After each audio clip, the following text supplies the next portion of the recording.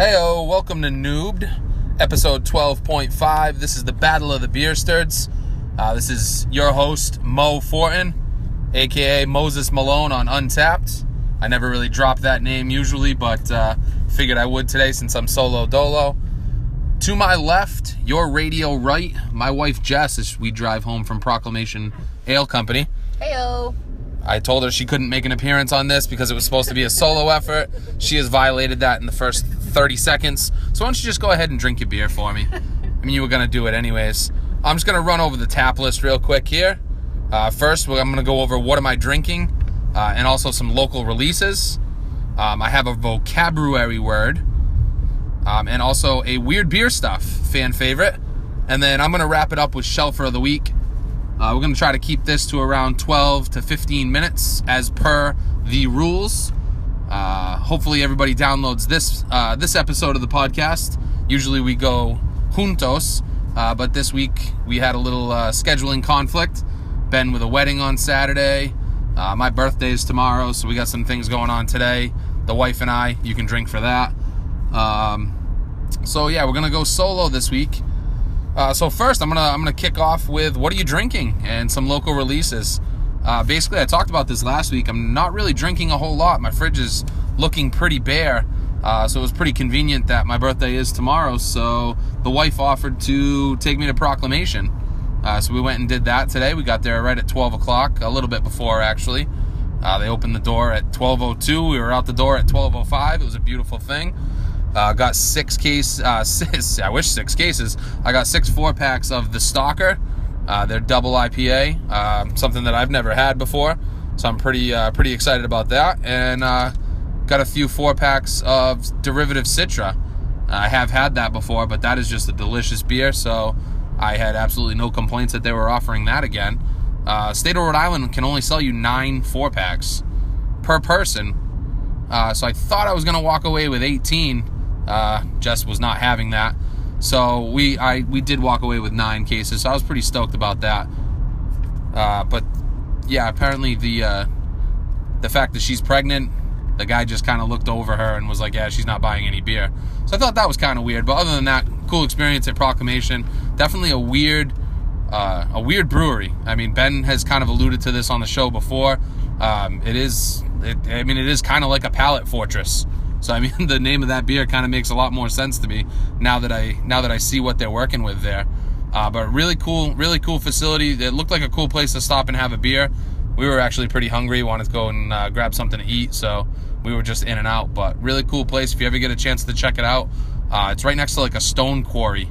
There's all kinds of trucks going around and stone and fireplaces, outdoor patio areas, like all set up everywhere as like demos. It was definitely weird, but I mean, after being a guest at a few craft breweries now, you kind of expect the unexpected when it comes to that. So cool spot to go check out. They're in Kingstown, Rhode Island, not to be confused with Kingston. Apparently that's a different place, I found out today.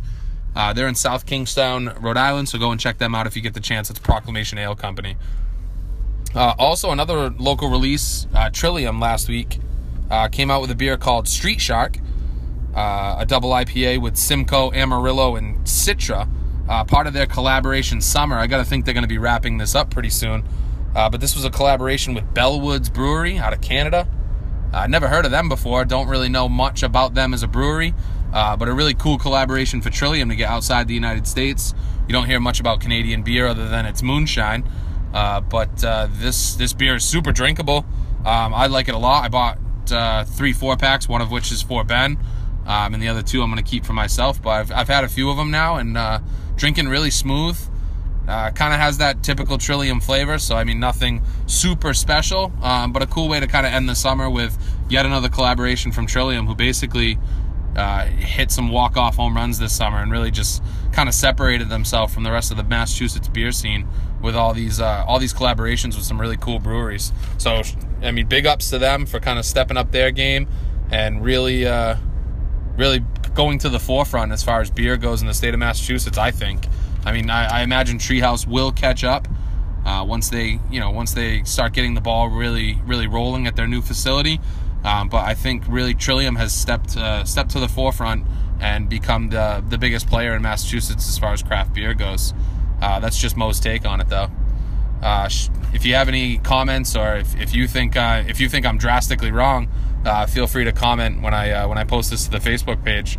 But I think that's pretty much undeniably true with the summer that Trillium had. We're going to move on to the next segment, the vocabulary. So this is usually a category where we bounce a word off of each other and we try to spell it. We're not going to really be able to do that, which is half of the reason why I chose this word, because I know Ben would know how to spell it. My vocabulary word today is a word that you don't often hear in the beer community because it's not a beer, but you will find it on a lot of shelves, where they have a large bottle selection. You will find a section. It's usually kept with the ciders, but every now and then you'll see it at the end of the beer aisle, kind of on the end cap. So my word for today is mead. That is spelled M-E-A-D. And I know you're probably thinking, Mo, why is your vocabulary word mead? We all know that that's a wine. Yeah, you might know that. It's actually a wine made from honey. They don't use grapes. So it's definitely very different than your typical glass of wine that you might consume. But the only reason why I included this word is because of education. You might pick something up like this off the shelf and not even realize what you're getting into. You might see, blackberries or cherries or, blueberry even, and you might think you're getting a sour or, a Berliner Weiss or something like that, when actually, you just purchased the mead, and that's a wine, and it's going to be about 14%, most of them. I've found 14, 15%, one meadery, which I found out also was a word. One meadery that I did have the opportunity to try a bunch of this week was Moonlight Meadery in in Vermont, actually. They do also make a couple ciders as well, but really cool company. One of their brand reps came by to visit me at the restaurant. Shout out Cask and Pig. And, he brought some samples and we got to try through a bunch of their products. He had an apple pie mead. He had a blueberry mead and also a strawberry rhubarb mead, which really stole the show. That was my favorite. But the official classification of a mead, it can have 3 different classifications, much like a cider. It can either be dry, medium, or sweet, and that is according to the final gravity of the liquid. So how much solids are dissolved in the liquid determines whether it's a dry or a sweet mead. I think the 3 that I had would probably be classified as sweet meads. But a little fun fact about mead that kind of ties this all in together and brings us back to the beer world. It is made from the main ingredients that beer is made from. Obviously honey in place of the barley, but it is made with water and yeast, and that yeast can be wine yeast, it can be champagne yeast, they can use sherry yeast, and they can even use ale and lager yeast. A lot of mead companies will use that just to put a kind of different spin on their mead. So, some of the same yeast that's used in, this is a broad example, but used in a Boston lager could potentially be also used in a mead. So, that was kind of cool, kind of tied everything together and gave it a little relevance to this show. This is, after all, New England Weekly Beer Discussion, so we want to stick to the beers, but I do think it's important that we have a general knowledge of everything that we could find on the liquor store shelf, because nobody wants to spend $12, $15, $20 on something that you think is something because you didn't know what it was and you just bought it on a whim, and you get home and you found out you just bought a honey wine. That's gotta suck. So, hopefully you learned something from this word. So keep your eye out on the shelf. You'll see Moonlight Meadery around at a lot of local liquor stores for the ones that do carry mead. So now you'll know what it is. Maybe you'll pick it up, maybe you won't. It is something kind of cool to try, just to say that you did and that you have a little education on it so you don't sound like a chump. But that's my vocabulary word of the week. Moving on to the next segment here. We're making great time. I'm loving this. Real smooth ride. I'm hoping these bumps aren't coming through. We're on to weird beer stuff. Everybody's favorite segment, mine included. I know it's Ben's favorite segment because Ben always brings out the really super weird. It's usually drinking beer out of an animal's mouth or, something to do with poop. The guy loves poop. I don't know what it is. but he literally loves it. He's like a huge fan of it, I guess. So my weird beer stuff is not always as weird as his. I think this one's pretty weird, though. We've all heard of beer dinners. We've all been to them, I'm sure. We've all heard of wine dinners. You've even heard of a beer versus wine dinner, where they pit a beer and a wine, pair it with a course, and pit them against each other and make you pick one. These are all common things. But I don't think anybody has ever thought of a orchestra beer dinner. And I'm going to tell you about a place who did have that vision. Somerville, Massachusetts. They're home to a brewery called Aeronaut Brewing Company. You may or may not be familiar with them. You should be familiar with them because they make really cool stuff. Robot Crush is a Pilsner that they make. Really solid beer. We had it on tap over the summer at the Cask. I was really impressed with that. A lot of people seem to be impressed by it because it sold really fast. But in any case, if you're not doing anything on October 1st, that's the Sunday after Ben's wedding, and let's be honest, none of us are going to be up to really doing a whole lot on that day. But some of you that aren't going to the wedding might need something to do. Head up to Somerville because Aeronaut is having a orchestra and art exam that they're pairing with beer. Now, if you're kind of like, oh, what does that even mean? The Boston Symphony Orchestra Community Chamber is hosting a concert there, and they're doing a performance of Beethoven's Symphony No. 5, which is his one of his most famous pieces. And the article that I'm reading actually says it's the da-da-da-dun, dun-dun-dun-dun. It's that one. So you know this piece even if you don't think that you do.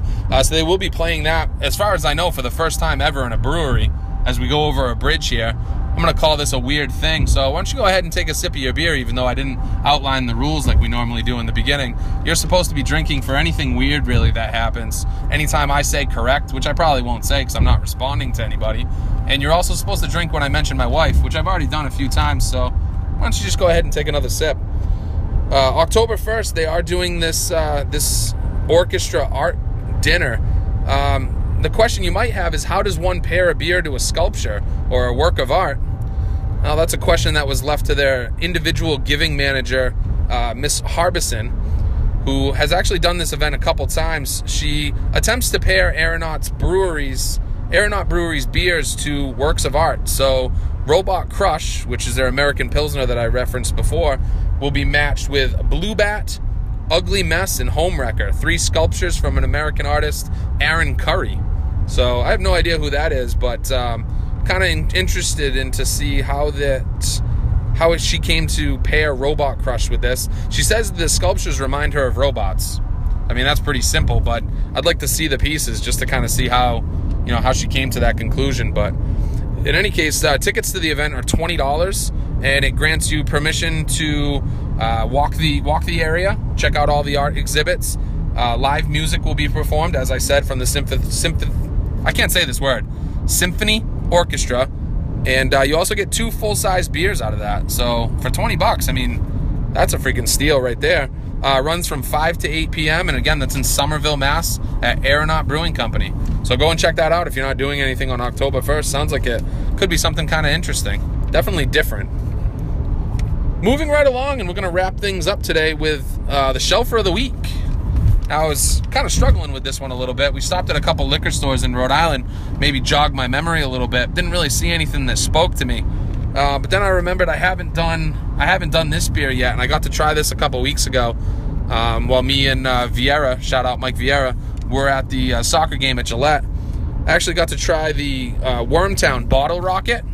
If you guys have ever seen this in the stores, started popping up a little bit over the summer. Wormtown Bottle Rocket is a pale ale. It's 5.5%. They hop this bad guy with El Dorado, Calypso, and then they dry hop it with Mosaic, classic hop, to finish off the brew. It's 5.5%, super drinkable. It's an 87 on Beer Advocate. You know I'm a big fan of that. I love giving you guys beers that have pretty good ratings on Beer Advocate. I believe it was a 3.7 also on Untapped. So, a very solid beer, and very affordable from a local brewer, and very accessible. You should be able to find this at just about every liquor store around. Douglas will have it. Cardoza's will have it as well. Trio, I'm sure, will have it on the shelf as well. Maybe even in a mixed pack situation, because they have a big bottle selection in cans. So you might be able to mix a 6-pack there. So you only have to have one.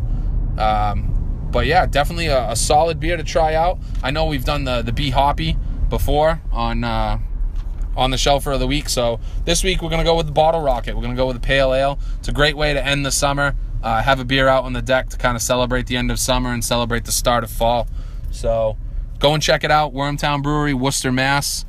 If you get a chance, not too far away.